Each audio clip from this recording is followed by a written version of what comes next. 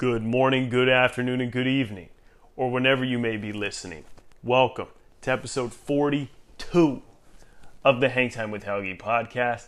I am your host, Luke Helgerson. You know how we do it. 5 topics, unpopular opinion. Let's get right into it. Topic number 1, biggest topic of the sports week has got to be a trade in the NBA, and that would be the trade of Russell Westbrook, the former MVP, being traded to the Washington Wizards for one John Wall. I'm a big fan of both of these players, so it's interesting to see that they get traded with their massive contracts. They're both getting paid an absurd amount of money, pretty much identical, $38 million a year. I need a dollar. So really, that's why the trade was able to be done, because a lot of people have seen John Wall's contract as untouchable. Same with Russell Westbrook. People didn't see a lot of value in him for some reason, even though he's a former MVP. Like I said, I'm a big fan of both of these guys. On Russell Westbrook first, look, the guy goes out there with so much intensity. He plays so hard every night. You know Russell Westbrook is going to lay it on the line every single night and give you 100% of what he can do. That's just who Russell Westbrook is. I think he takes it a little overboard, tries to do a little too much, forces the issue sometimes, which ends up being a little detrimental to him and his team. I think he just needs to make better decisions on the court, and I think he could succeed more. He just honestly needs to slow down. If there's a guy who goes 110%, he needs to bring it down 10% so he's only given 100%. But Russell Westbrook is one of the ultimate competitors in our game today. I'm a big fan of watching him play. He's very exciting, and he still gets the job done. I'm surprised that people considered his trade value so low, because the guy averaged 27.2 points a game. 8 rebounds, 7 assists. Still your typical Russell Westbrook outing. The guy, he needs to get better at the outside shooting, particular with the 3. He only shoots 25% from there. I think last year he was statistically the worst 3-point shooter in the league amongst those who qualified for that. Literally, all you need to do, Westbrook, is just make better decisions on the court, and you can make your team better. You can make yourself look better. He just makes some foolish mistakes out there that don't need to be made. But with that being said, I think that the Wizards did win this trade by trading for a player like Russell Westbrook. First of all, it makes their team, adds that much energy to their team. Russell Westbrook succeeded in getting the Thunder, when they lost Durant, to the playoffs, to make them relevant. And now the Wizards are now relevant. Look, I like the pairing of John Wall, Bradley Beal. I think they're a dynamic backcourt, but the pairing of Russell Westbrook with Bradley Beal is way greater than what it is with John Wall and Bradley Beal. So I think the Wizards win the trade strictly because they got the better player. At this point in time, Russell Westbrook is better than John Wall. And I would say throughout his entire career, Russell Westbrook has been better than John Wall. John Wall has just battled a lot of injuries. Frankly, he hasn't played a game in, 2 years? We haven't seen him step on the basketball court in 2 years. Frankly, he hasn't played a full season in 3 years. And he's been in the league 9 years. I do enjoy thoroughly watching John Wall play. His playmaking, very dynamic, athletic guy. It's going to be interesting, though. He's coming back from an Achilles injury, and not many guys can come back from that and be the same kind of player that they were, especially a guy who relies on his speed and athleticism. Hopefully the Achilles doesn't hold him back. I want to see John Wall and healthy and playing like he used to. But wow, I'm worried for him, and I do think, though, that this does help the Rockets. I honestly think this trade is good for both teams. But I think the Wizards overall won it because they got the better player. But I think it does make the Rockets better in the sense that now Harden doesn't have to, defer sometimes to Westbrook and let Westbrook do his thing for some time. Now this is Harden's team. It's always been Harden's team. But when it comes to pairing him with a guy, you want a guy who really complements him. Like, I think Chris Paul really complemented James Harden well. They just didn't get along. That's why it didn't work out, and Chris Paul was traded for Russell Westbrook. That's how that worked. But I think with a complementary player who already is a pass-first kind of guy in Wall, a playmaker like John Wall, he's always going to defer to James Harden. I think he was going to do the same thing regardless what team he was coming back with. If the Wizards kept him, he was always going to defer to Bradley Beal because Bradley Beal's averaging 30 points a game. James Harden, he's averaging 35 points a game. Wall is going to defer to him. And I think that dynamic of Harden and Wall is actually going to work pretty well if Wall can stay healthy. The health is just the biggest concern. But apparently, the rumors are that Harden wanted to play with Wall, that he preferred to play with him. And it makes sense because Wall is really a pass-first point guard, whereas Russell Westbrook is I'm a do-it-myself kind of point guard. Like, I'm going to go out there and do it. I do think Russell Westbrook gets a bad rap as, he doesn't play well with others. I don't think that's true at all. A ton of teammates have come out and spoken about how Russell Westbrook is the best teammate they've ever had. Ernest Cantor, he said this before. Steven Adams says he's a great guy. Austin Rivers says Westbrook is a great teammate. A ton of players have come forward and say that Russell Westbrook is great and has changed the way they play the game and has made them think differently about the game and has been nothing but spectacular. So this rap that Westbrook gets that he's a bad teammate is frankly just created by the media, because even Durant, who left, and after he left, said that the media is treating Westbrook unfair, saying he's a bad teammate. Guys just want to find better situations, you know?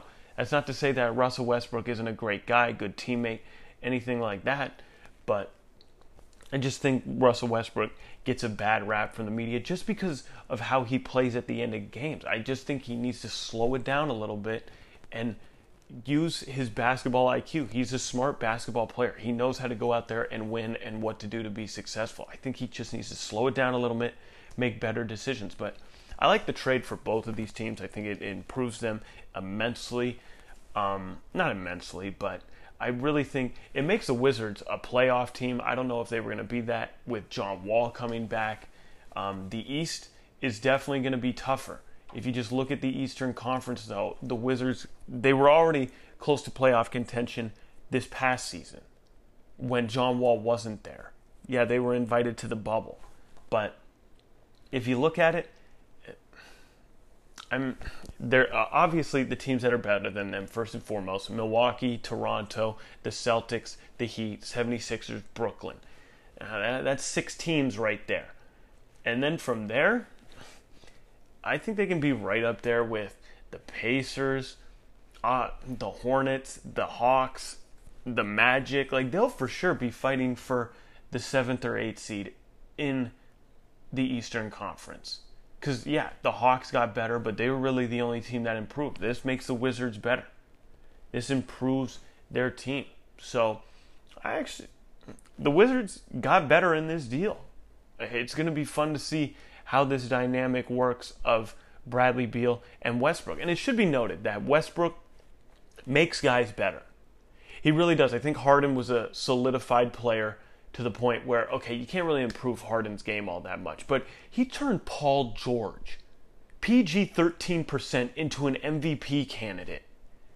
Paul George had a career season when he played with Russell Westbrook. Victor Oladipo turned into a phenomenal player after playing with Russell Westbrook and learning from him. Westbrook makes guys better. He's going to make a young player like Bradley Beal keep improving his game after just averaging, 13 points a game? 30 points a game? I mean, Beal is a monster. He's unbelievable at the offensive end. So I really think this is going to make the Wizards a lot better, makes them a playoff team, makes them more interesting, brings them relevance to a franchise that frankly hasn't been relevant ever. They really haven't. You know, they've had a couple playoff series that John Wall and Bradley Beal got them to, but as far as that, it's like they haven't really seen much success since the Gilbert Arenas, Antoine Jameson years. So it makes them better, but I think it also makes the Rockets better.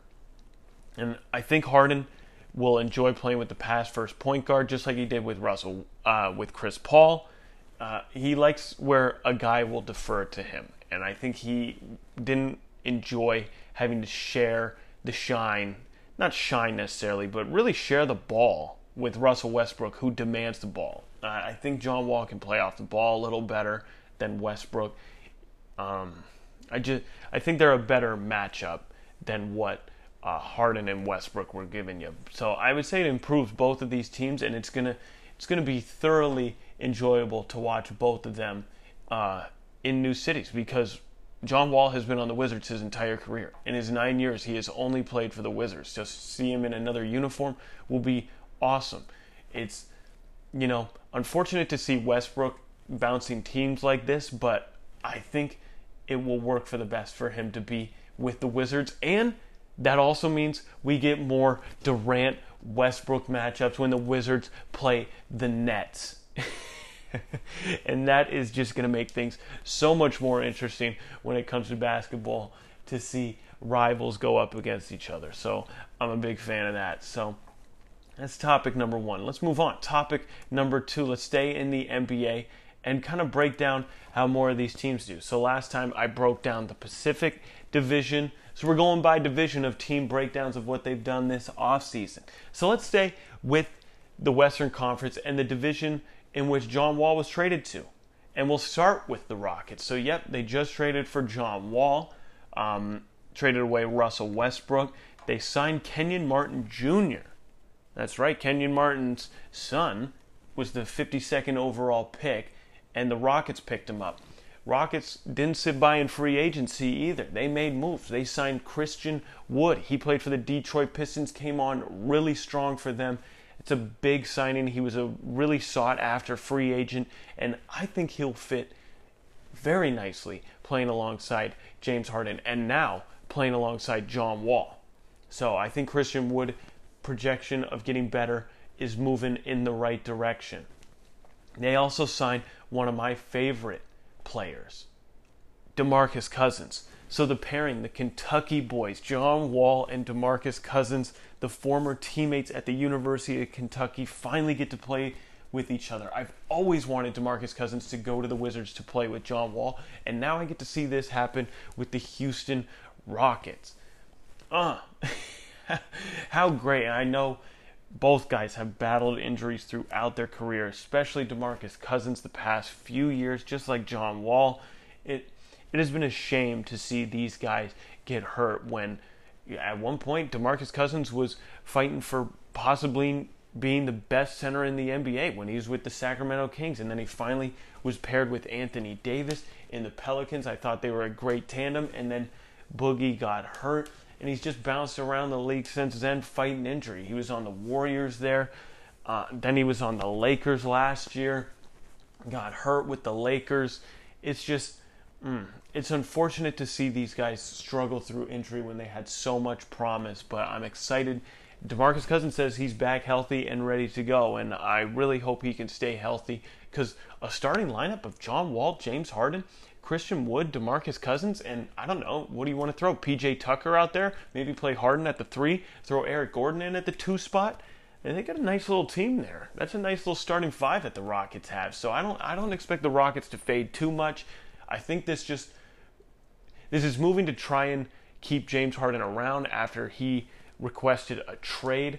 The Rockets, I expect them to hold on to him for the time being, start the season with him, see how this team plays together.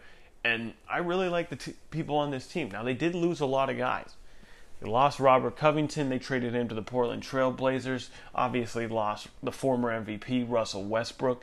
Free agent that they lost, Jeff Green. He signed with the Brooklyn Nets. DeMarre Carroll, Tyson Chandler, Michael Frazier. They re-signed Gerald Green. The Rockets did, so he's coming back on a 1-year deal. They lost Austin Rivers. He signed with the Knicks. Luke Mute is still a free agent. So the Rockets, they're not done making moves. Yeah, training camp has already started, but I expect them to keep signing more guys, bringing guys in, because the season's right around the corner. I mean, we are just 18 days away from the start of the regular season and preseason. Preseason NBA basketball begins the 11th December 11th. That is 1 week away, people.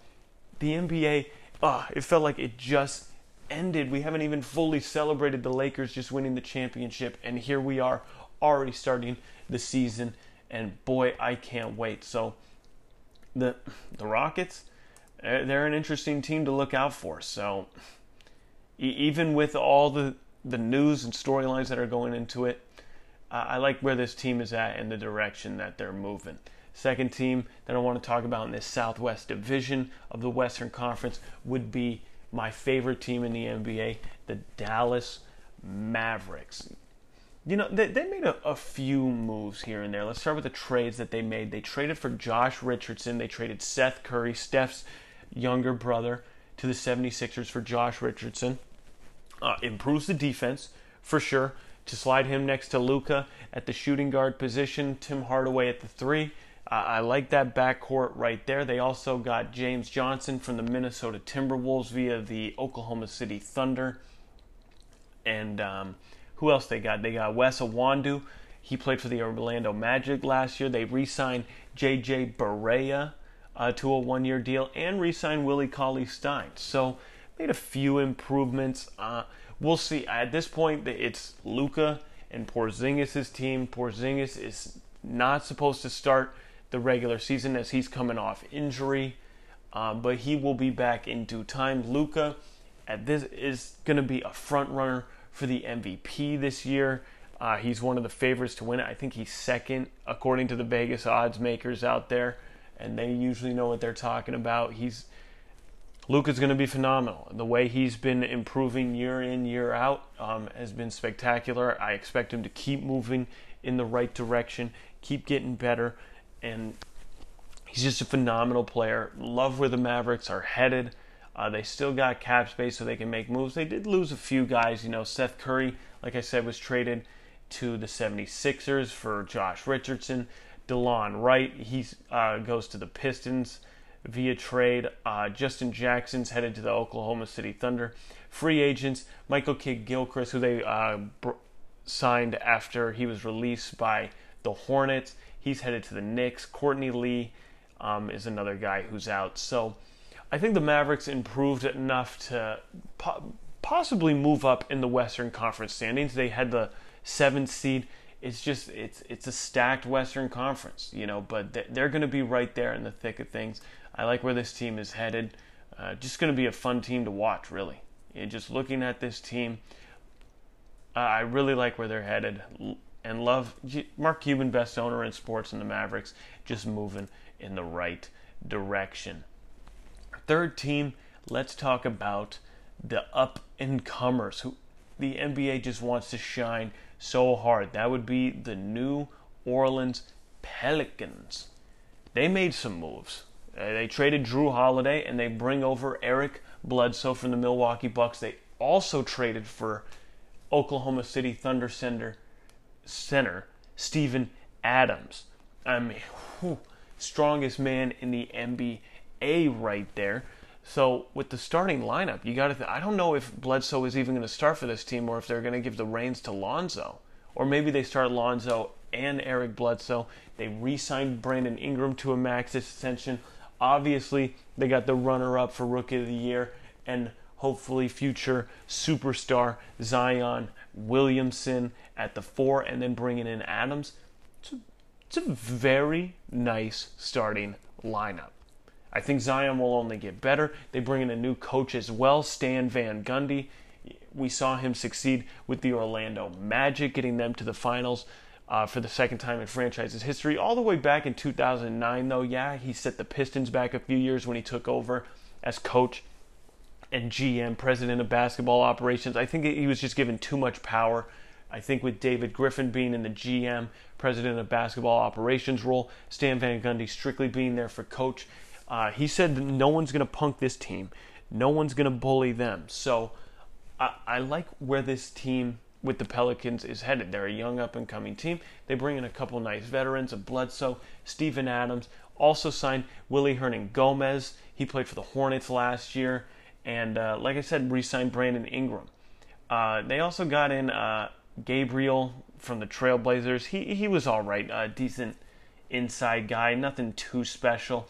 But it should be noted they did lose Drew Holiday with he was part of the Bledsoe trade. They also lost Darius Miller, lost Jahlil Okafor, Derek Favors, E'Twaun Moore. So they did lose a few key guys for them. Okafor went to the Pistons, Favors went back to Utah, and E'Twaun Moore is with the Phoenix Suns. So I do like where this Pelicans team is headed. I think they bring in the right coach, a guy who's shown that he can adapt to any situation that he's in. I think he'll be good for the young players to get them to play hard. He said no one's going to punk us. So I really like Stan Van Gundy as a coach. He's going to improve this team immensely. And again, another team, they will be fighting for a playoff spot. This Western Conference is tightly packed. I mean, it is tight.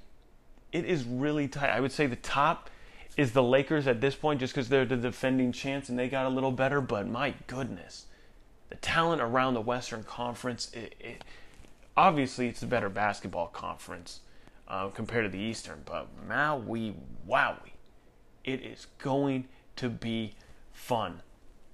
Next team, let's talk about those Memphis Grizzlies. They really didn't do much. They traded for Mario Hezonja from the Portland Trail Blazers. I guess they got Desmond Bane with the 30th overall pick, Xavier Tillman Sr., 35th overall pick, Killian Tilly, he went undrafted, 2-year deal, and Jahlil Tripp, he was undrafted as well. I guess they lost Josh Jackson. He went to the Pistons. No one really other than that. I guess Anthony Tolliver too. Just not a lot that this Memphis team can do. They're just a young team at this point with the Rookie of the Year Ja Morant, Brandon Clark, Jaren Jackson. They're moving in. They're just a young team. They're much like the Pelicans, except the Pelicans were really making moves just because they're in a now we got to ramp it up. I think the Grizzlies are going about this a little different way and just like, hey, we got our core of young guys. Like, let's just keep trying to move in the right direction from here and get better every day. So I expect Ja Morant to improve off a spectacular rookie season. Him, Jaren Jackson are a nice point guard post combo. Brandon Clark stepped up real nicely for them. Just I think the Grizzlies are moving in the right direction. I don't think they'll be really in playoff contention because I think a lot of teams got better with Golden State coming back as well. The only team that's really going to fall off is the Oklahoma City Thunder. Everyone else who was fighting for playoff contention. So the Grizzlies should be right there. They should be right there as they keep improving, but the Suns got better. Warriors are going to be back. It's going to be fun. This Western Conference is tight-knit. It's the final team in this division that we have to speak on. The San Antonio Spurs. They didn't do much of anything at all. They made some draft pickups of Devin Vassell with the 11th overall pick. They signed Trey Jones out of Duke with the 41st overall pick. I guess they lost Byron Forbes, Marco Bellinelli. Look, it's Pop. Pop is still the best coach in the NBA. He's just dealing with a lot. DeMar DeRozan. We will see how long he will be on this team. It's just, the Spurs have kind of faded since, Duncan has stepped away as an assistant coach now. They got Becky Hammon still on the sideline, which is nice to see. I think she's like the number 2 overall assistant under Pop. It's the Spurs. They just really aren't, you're not seeing much. I expect them to make moves this year, though. I think DeMar DeRozan or LaMarcus Aldridge will be on the move this year. I think one of them, if not both of them, will get traded this season. Just because I think they're kind of in no man's land right now. I think, maybe if the season starts out well and you get off to a hot start, maybe you ride it and then by the trade deadline you try to bring someone in. But if they sputter out of the gates, I expect them to make moves and make moves quick. And just be like, you know what, we'll just go into the lottery and it's time to hit the reset button and we're moving on. So, not much to report on the Spurs, and that's why they're the final team in this division that I'm speaking on, just because they haven't really done anything. So, this is one of the better divisions in basketball, and that's topic number 2. Topic number 3. Here's a really interesting story that I just saw the other day is the Knight Commission, I don't know what that is. So I will inform you people on what that is now. But they endorsed that the FBS, that would be Football Bowl Subdivision, split from the NCAA. Oh, this is juicy. First of all, it should be this way. The NCAA is terrible. Terrible at policing, enforcing rules, trying to just keep these teams in check. They might as well just be like, you know what, football, go do your own thing. Go really become this developmental league for the NFL and give these guys a chance to shine. It shouldn't be under the NCAA because, frankly, the NCAA doesn't even crown a college football champion. That's what the college football playoff is for. That's what the AP polls are for. That's what all these polls are for. Even for the BCS, it was the BCS national champions. It's the AP national champions. That's why some years, when you go back and look at the history books, it's why UCF a few years ago, back in 2017, claimed themselves as national champions. They're able to, as long as a legitimate, verified poll puts them at the number one spot. Boom, they can claim themselves as national championships. Anyone can claim themselves as national championship as long as a poll validates it and shows that they are. And the poll has got to have credibility to it. So I really think they should do it. So this is what it is. A commission of college athletic leaders recommended Thursday that the best way to repair the NCAA's broken governance model is to remove the teams of the Football Bowl Subdivision, FBS, from the association, forcing the top level of college football to govern itself as a separate entity. I mean, then it's already the Wild West right now of guys getting paid under the table, everything like that. It could ramp that up, but it'll make it better. It needs to just separate. The NCAA just needs to become its own thing and really follow the other sports. Like, yeah, hold on to college basketball, hold on to all the other sports, give people the opportunity to compete. But football is its own beast altogether. So I really think that this is a good idea. The Knight Commission, a reform-minded independent group of university presidents, former athletic directors, and others, spent the past year studying the current state of college sports before making its recommendation. After surveying a wide swath of college sports stakeholders, the group said it discovered that many leaders in the industry believe the time has come for significant change. It decided that the most effective way to solve a variety of problems is to separate football, an outlier of a sport because of the vast and quickly increasing difference in the revenue it generates. Every other sport looks like a duck and walks like a duck and probably is a duck, Knight Commissioner Co-Chairman Arne Duncan told ESPN. That one football looks like a... Oh my God, I can't speak. Anyways, it's not like the others. It's had a widely disproportionate impact on everything else. It doesn't make sense. And it really is. When you look at how much college football makes compared to the other sports, it's incredible. When you really look at it, okay, for instance, this is how you can just look at how ridiculous it is that football makes compared to all the other college athletic programs that universities have. So when Bowling Green a couple years ago went to play Notre Dame, I went to the game in South Bend at Notre Dame Stadium. Quite a thrill. Yeah, Bowling Green lost 52-0. Okay. But Notre Dame wrote a check of $1.8 million to Bowling Green State Athletic Program. That's what they were given. They were just like, hey, we're going to kick your ass, but here's a nice little check for you to come be a warm-up game for us and, really get the gears going, really get the offense flowing for us. So thanks for letting us beat your ass. Here's a nice check. That $1.8 million check funds the entire athletic program at Bowling Green State for that year and for another year. That's the kind of money that football generates. There's no other sport where another university will pay another school to come get whooped. It doesn't happen in basketball. It doesn't happen in baseball. It doesn't happen in volleyball. It doesn't happen in swimming and diving. Frankly, there are only two sports in college athletics that actually turn a profit for universities, if they even make them money to begin with. If you have a football program, for the most part, it makes you money. That's why they have 100,000 person stadiums, so they can sell tickets, they can sell merchandise, they have concession sales. That's what it does. Football brings in an immense amount of money. The only other sport that does is basketball. For the most part, though, no other athletic program at these schools brings in money. You can't tell me that the cross-country program at Florida is generating revenue. It's not. It ain't. There's only 2 sports that really generate revenue for teams. Maybe at some programs, yeah, there's some outliers. Maybe baseball brings in a profit for Texas or one of these bigger schools that always, or Oregon State, that always finds themselves in the College World Series. But football just is a different beast altogether when it comes to making money and producing all of this wealth. It's just totally separate. So he's absolutely right.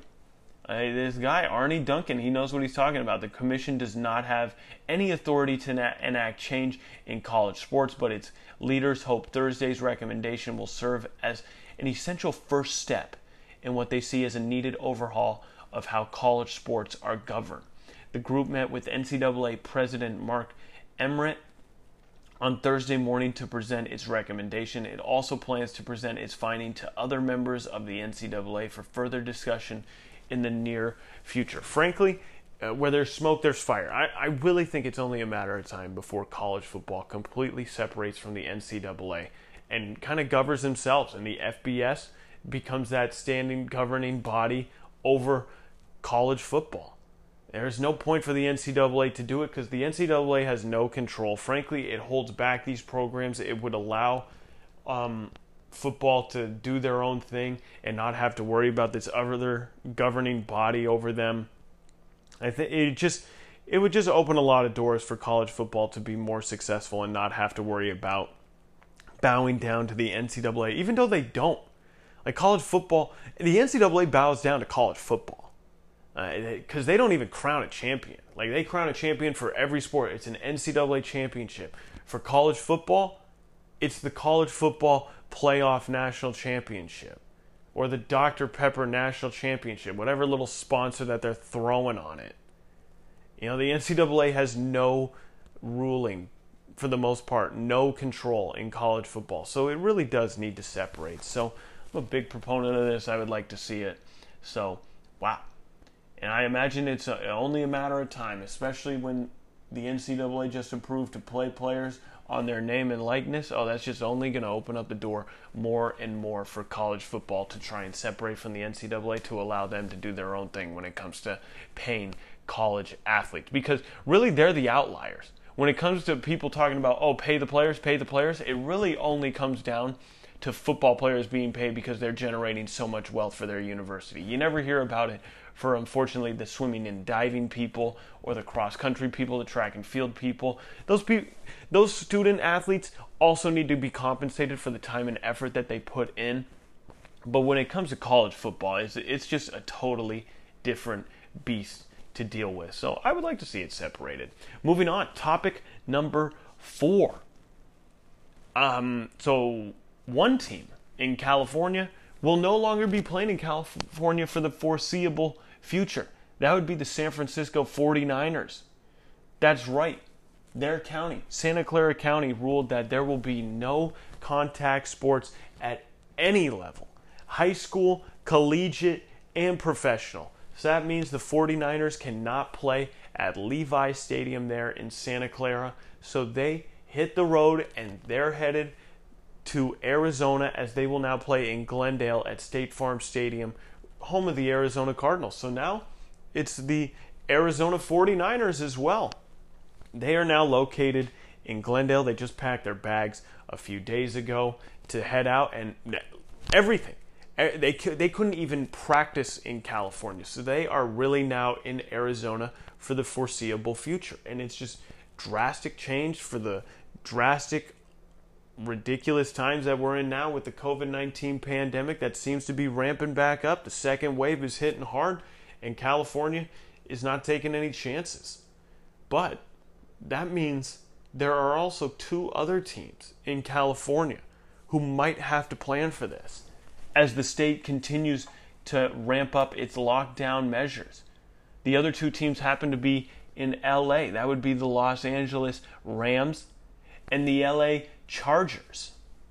They both play at SoFi Stadium. They're going to share a stadium, but they are reportedly planning for practice and playing home games outside of the state of California.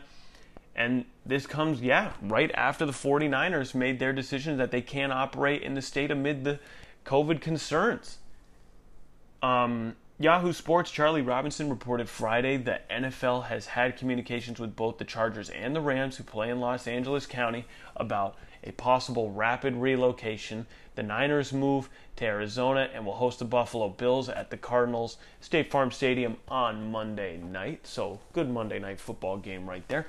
A source provided further details to Robinson about the evolving situation. NFL operations may not be able to continue in California soon, and considering what we are at in the schedule, dramatic changes like the 49ers relocation of operations could encompass the remainder of the season. That could be the case for all of the teams in California. So I really think it's only a matter of time.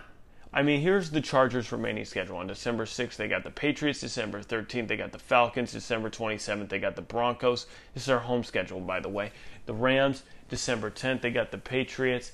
December 20th, they got the Jets. January 3rd, they have the Arizona Cardinals. If the LA teams are forced to relocate, the NFL may have to make further scheduling adjustments after several changes in recent weeks related to the coronavirus postponements to finish the campaign on time. I mean, where else could they go? I mean, I guess they could go, one team could go up to Seattle, but Seattle's had its issues with it. I would imagine they could possibly go to Las Vegas at the Raiders' new stadium.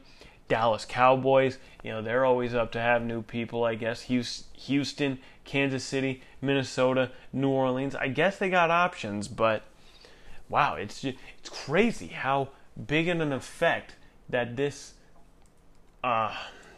pandemic is having. Even now, it has been going on since March. It really has been going on since March, and it is not slowing up anytime soon. It's a damn shame. It really is. It's a damn shame that we're still dealing with this. It's still going. I'm over it, but this is what happened. It's starting to ramp back up. Just, dear God, people, wear your damn mask.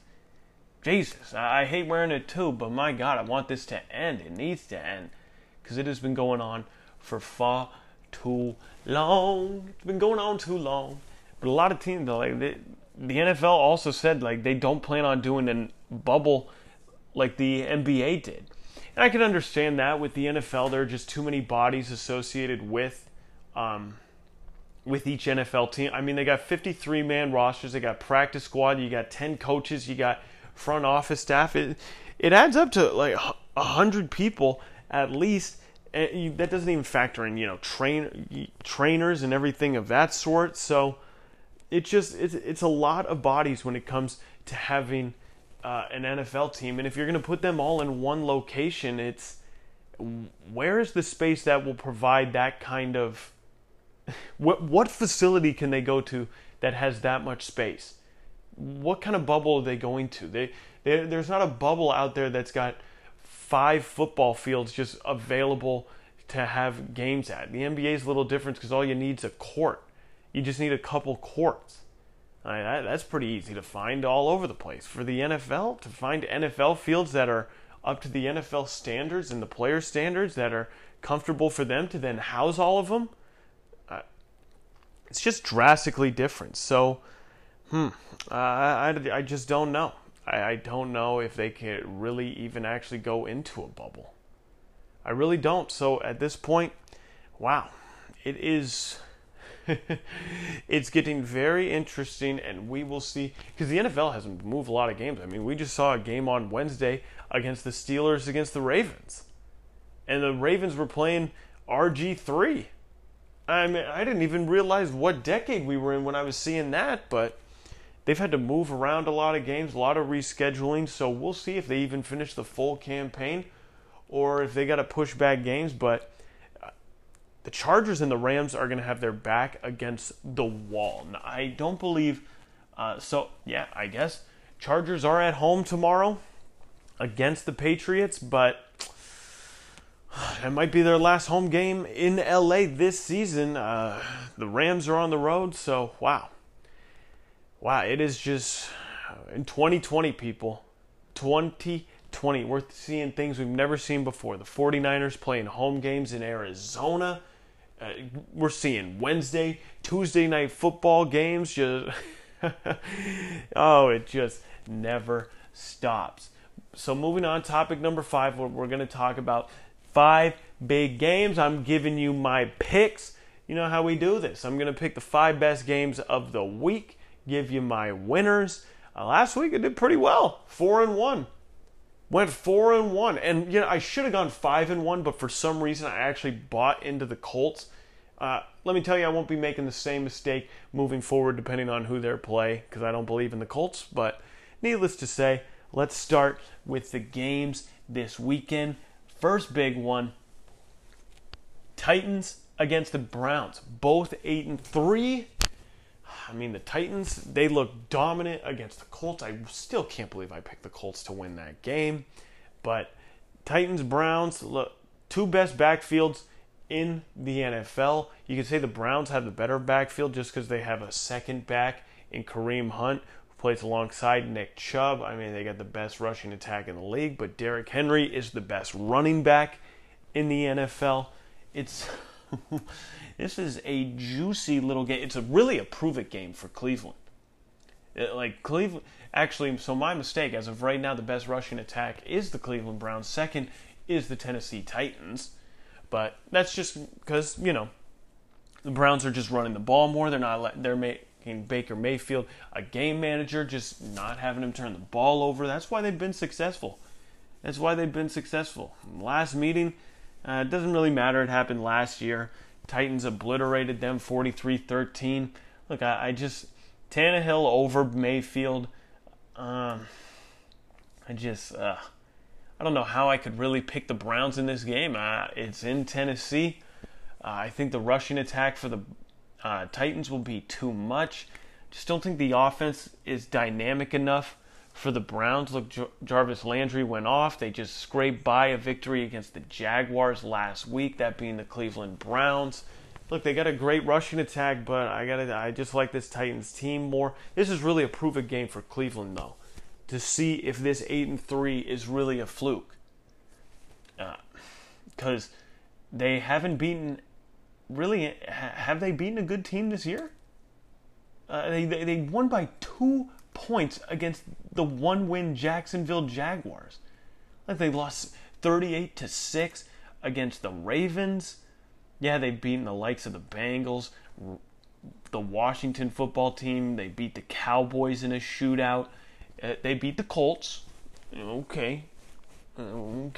They got whooped by the Steelers. Yeah, they beat the Bengals again. Lost to the Raiders. Scraped by against the Texans 10-7. Beat the Eagles 22-17. And then, like I said, just beat the Jaguars last week. So, who is their best win? I guess against the Colts. And it's the Colts. Phillip Rivers is still the quarterback. So this is a big prove-it game for the Cleveland Browns to show that this 8-3 ain't no fluke. That's what this really is about proving. Prove that 8-3 isn't a fluke, that you're a legitimate playoff team. I'll give them tip my cap to the Browns, though. Shout out to them being 8-3. Second in the division, just behind the undefeated Steelers, ahead of the Ravens. They're not going to have a losing record this year. They already got 8 wins. So good for them. Even if they lose the next 5 games on their schedule, they'll still be 500. They should get into the playoffs. I don't see them as a true contender, though, and for that, I'm going to go with the Titans. Titans winning this one. I don't want to say they'll blow them out, but I think the Titans will look dominant in this game. I I just like Tannehill more than Baker. I like Henry more than Chubb and Hunt. So give me the Titans. Second game, Lions against my Chicago Bears. Game's in Chicago. Mitchell Trubisky is supposed to start for the Chicago Bears team. Nick Foles still battling injury. He was out at practice, but oh my God, I'm just so underwhelmed with this Bears team. They've lost 5 in a row. Look, the Lions just let go of their coach, Matt Patricia, after getting blown out on Thanksgiving. Matt Patricia no longer coaching them. They're 4-7. Frankly, the Lions should have beat the Bears in Week 1 had Swift not dropped that touchdown in the end zone to end the game. They scraped by. They scraped by earlier this year, only won by 4. The offense for the Bears, 31st in the league. Rushing attack is the worst in the league. Montgomery can't do anything. Look, the offense just doesn't look dynamic at all. If you can just hear it in my voice on how just difficult it is to talk about this Bears team, like I said in the last episode, Nagy's on the hot seat, and if they lose to the Lions, who just fired their coach and GM, if the Bears lose to the Lions this week, Nagy might be out of a job. He really might. I know I said he was on the hot seat, and I would expect him to finish the year, but if he loses this game and the Bears lose 6 in a row, oh my God. Oh my goodness. I really just, I don't know. I really don't know if I can choose the Bears in this game. I mean, the Lions have lost 4 of their last 5 games by 10 points. Stafford has 1 pass TD or fewer in 5 of his last 7 games. But the Bears' last game, they just didn't show any fight on the defensive end against the Packers. Aaron Rodgers was embarrassing us, as he usually does. The Bears are averaging 24.8 points a game with Trubisky as the starting quarterback, compared to Nick Foles, who's averaging 16.7 points a game as the starter. Chicago is allowing the second fewest fantasy points to wide receivers this season. The Bears have allowed 1 individual 100 rushing yard game, and that was to Rondell Jones, who plays for the Tampa Bay Bucks. In the last 5 games, the Bears just have scored 17.6 points a game, 26.8 points allowed. It just, turnover differential is -7.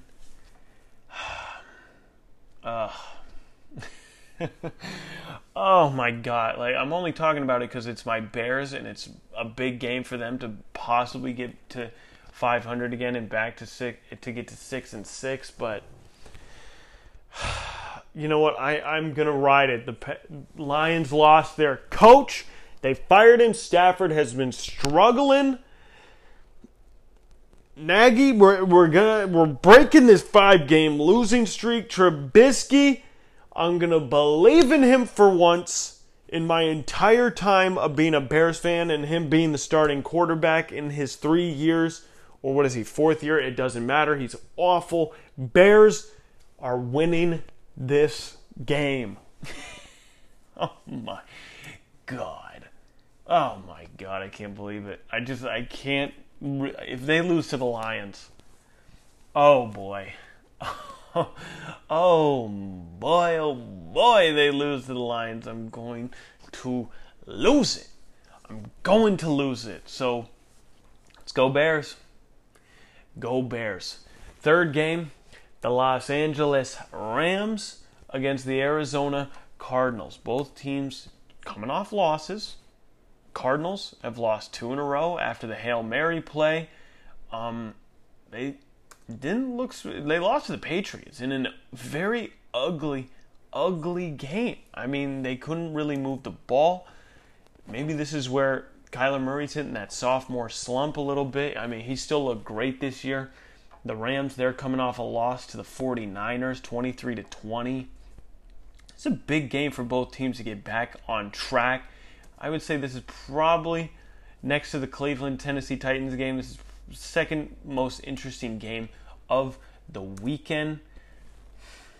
Do I want McVay or do I want Cliff Kingsbury? Do I like Goff or do I like Murray more? Well, first of all, I like the offense of the Cardinals way more than the Rams. But with that being said, I like the defense of the Rams more than the Cardinals. Aaron Donald still there. Jalen Ramsey's going to be matched up against DeAndre Hopkins. That's going to be very tasty, if I say so myself. Rams are 7-4. Cardinals are 6-5.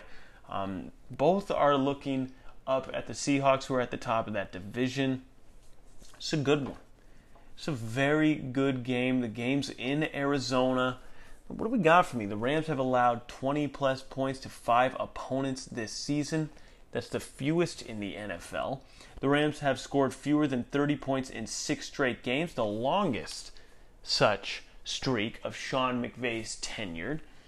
The Rams are 6-0 versus the Cardinals in the Sean McVay era. Jared Goff has just been a turnover machine. He was rightfully called out by Sean McVay after the game. DeAndre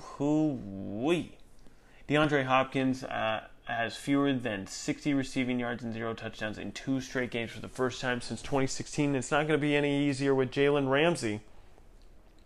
With all that being said, it's tough.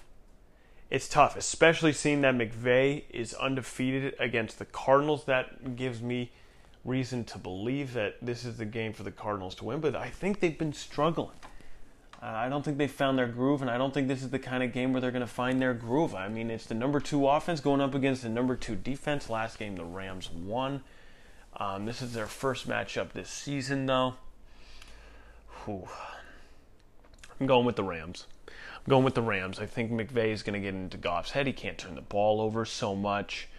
I just like this defense going up against the Cardinals. Ramsey against Hopkins. I think Ramsey's going to keep him in check. And the Cardinals fall to 6-6. Rams improve to 8-4. I'm going with the Rams. McVay improves to 7-0 against the Cardinals in his coaching career. Fourth game. What else do we got here, huh?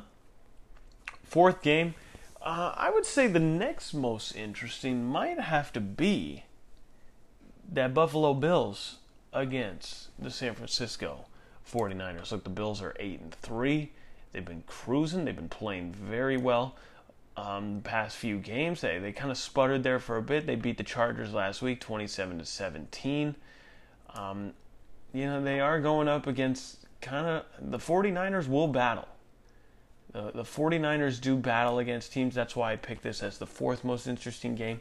Josh Allen leads the Bills with 6 rushing TDs this season. The 49ers are 22-8 with Jimmy Garoppolo as the starting quarterback, so he's set to start for the 49ers. He's been battling injuries all year. The Bills are 8-1 on Monday Night Football since 2000, but they haven't had a team like this.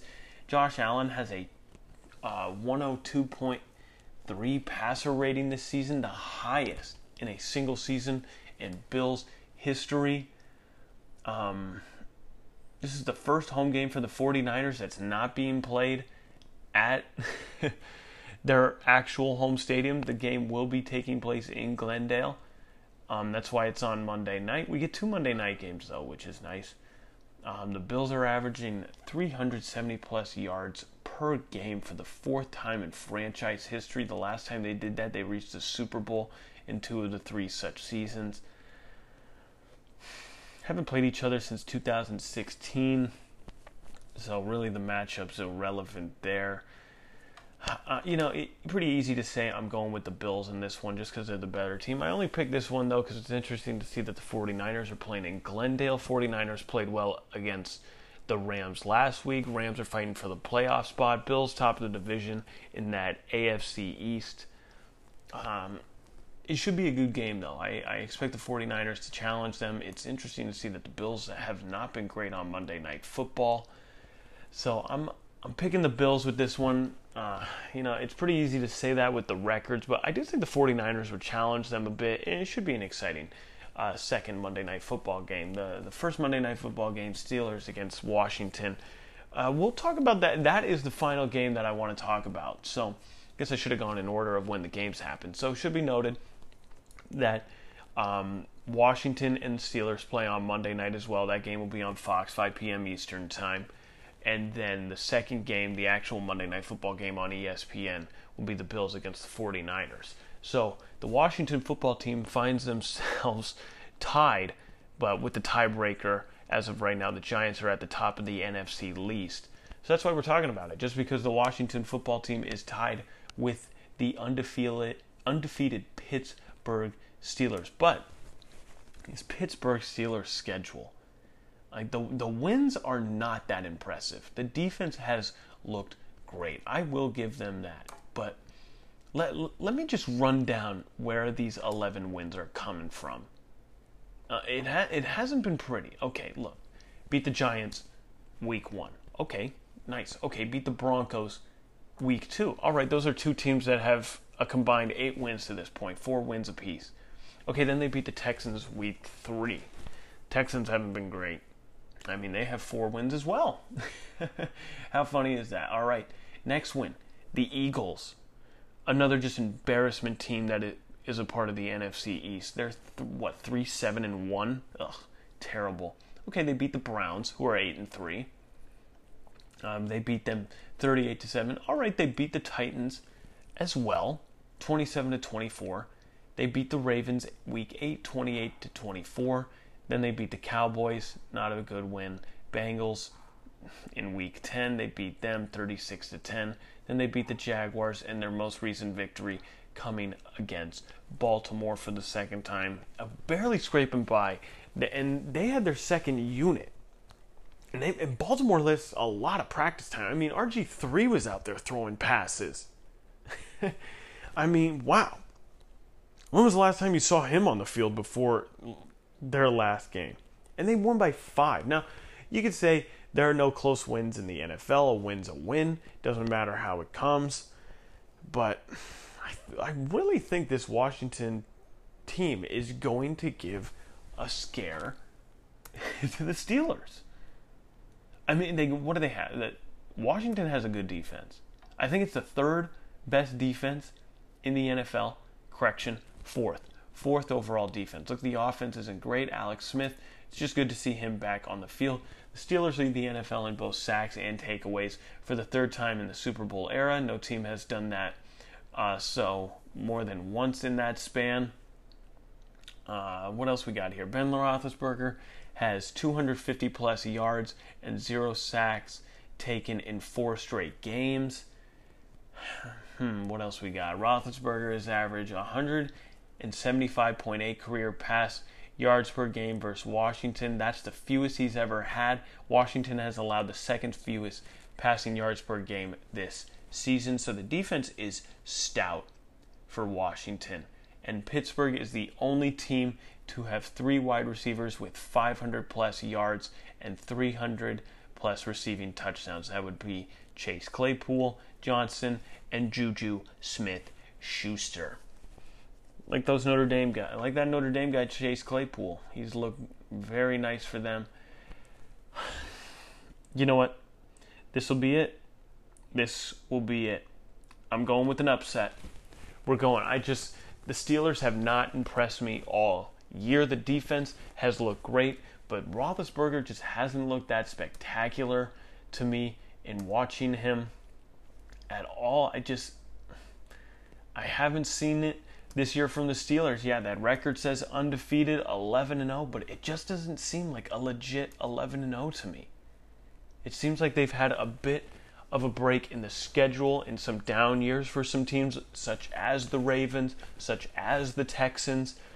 So I'm going with the upset. It might be at Heinz Field in Pittsburgh, but I'm going to say, I'm taking this Washington football team. That's right. I'm picking it. Ron Rivera has this team moving in the right direction. Alex Smith, great to see him back on the field. I'm doing it. I'm taking the 4-7 NFC least Washington football team to win this game. Yeah, that's right. I'm doing it. I'm doing it. I'm picking this team.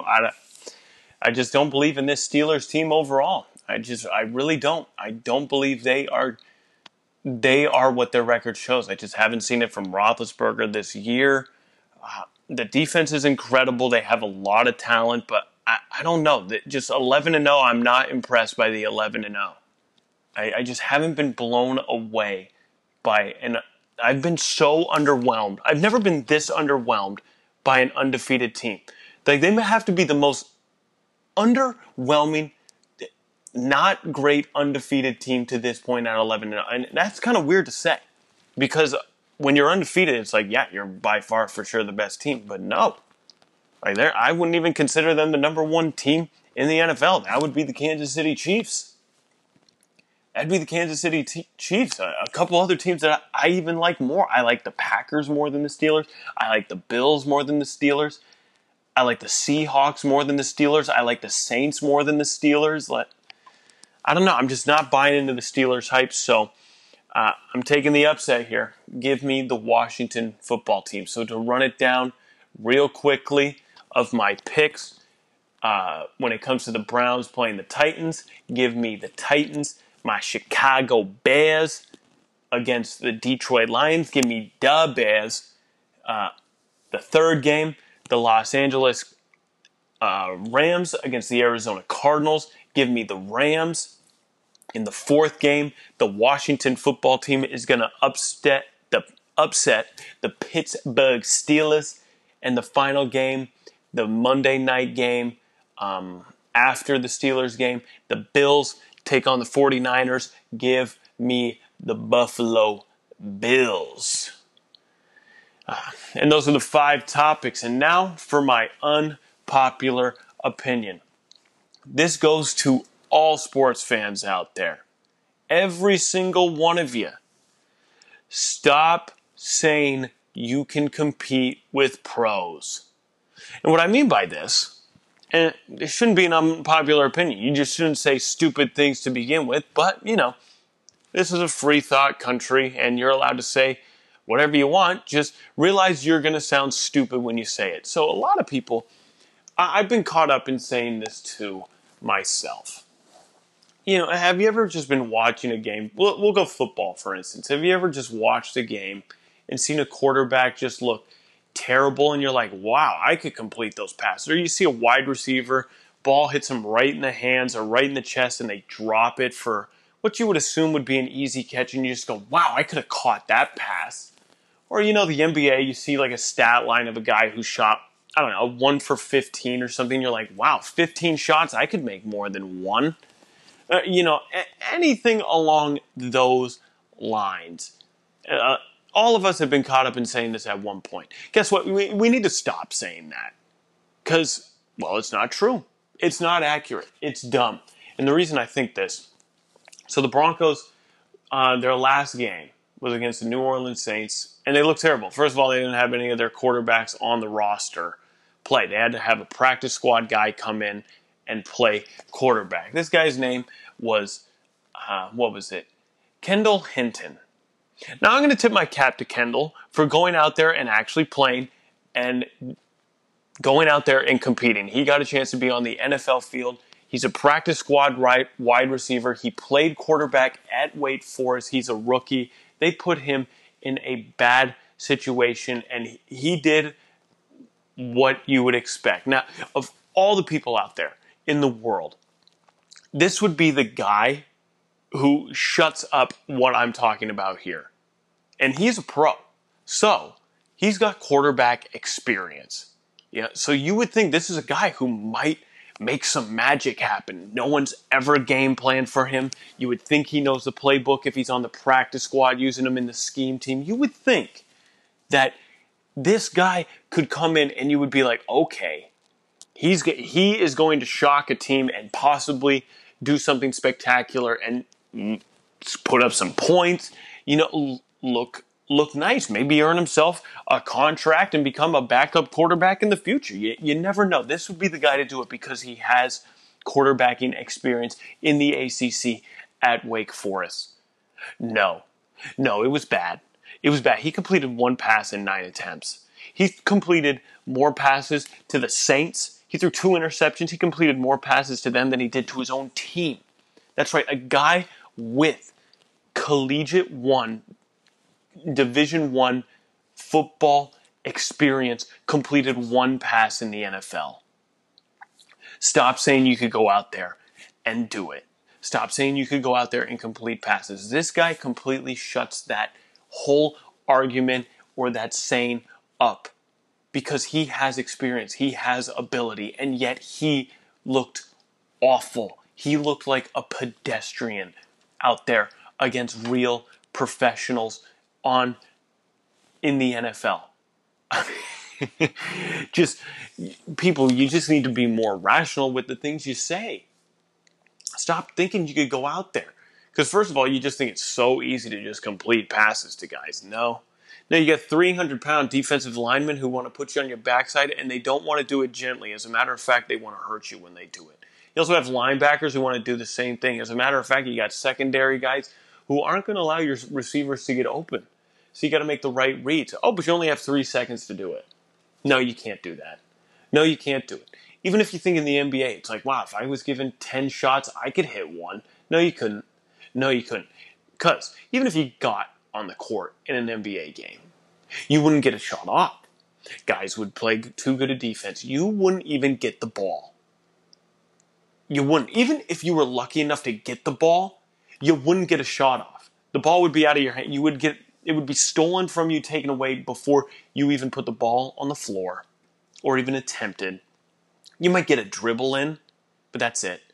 Even if you were lucky enough to hoist up a shot, it would get blocked because you are not a gifted athlete compared to professionals.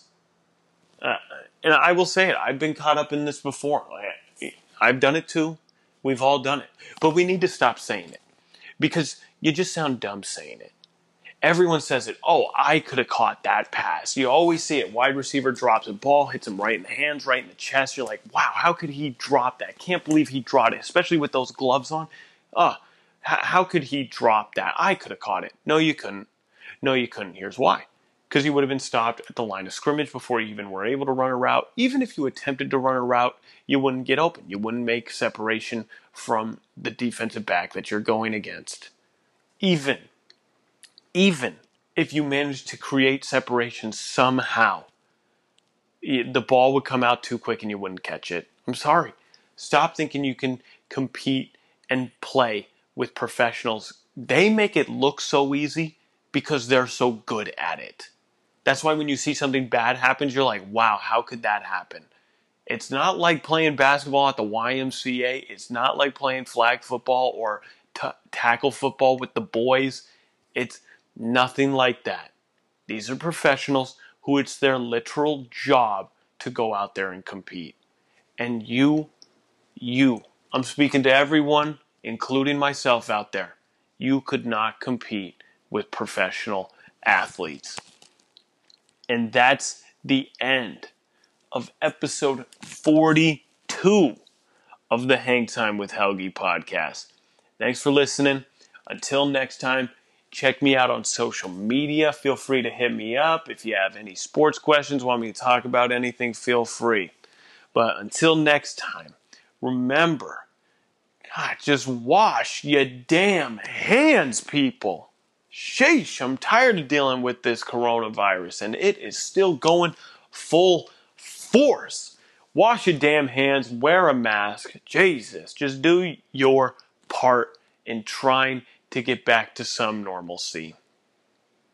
Well, until next time, I'm out. Peace.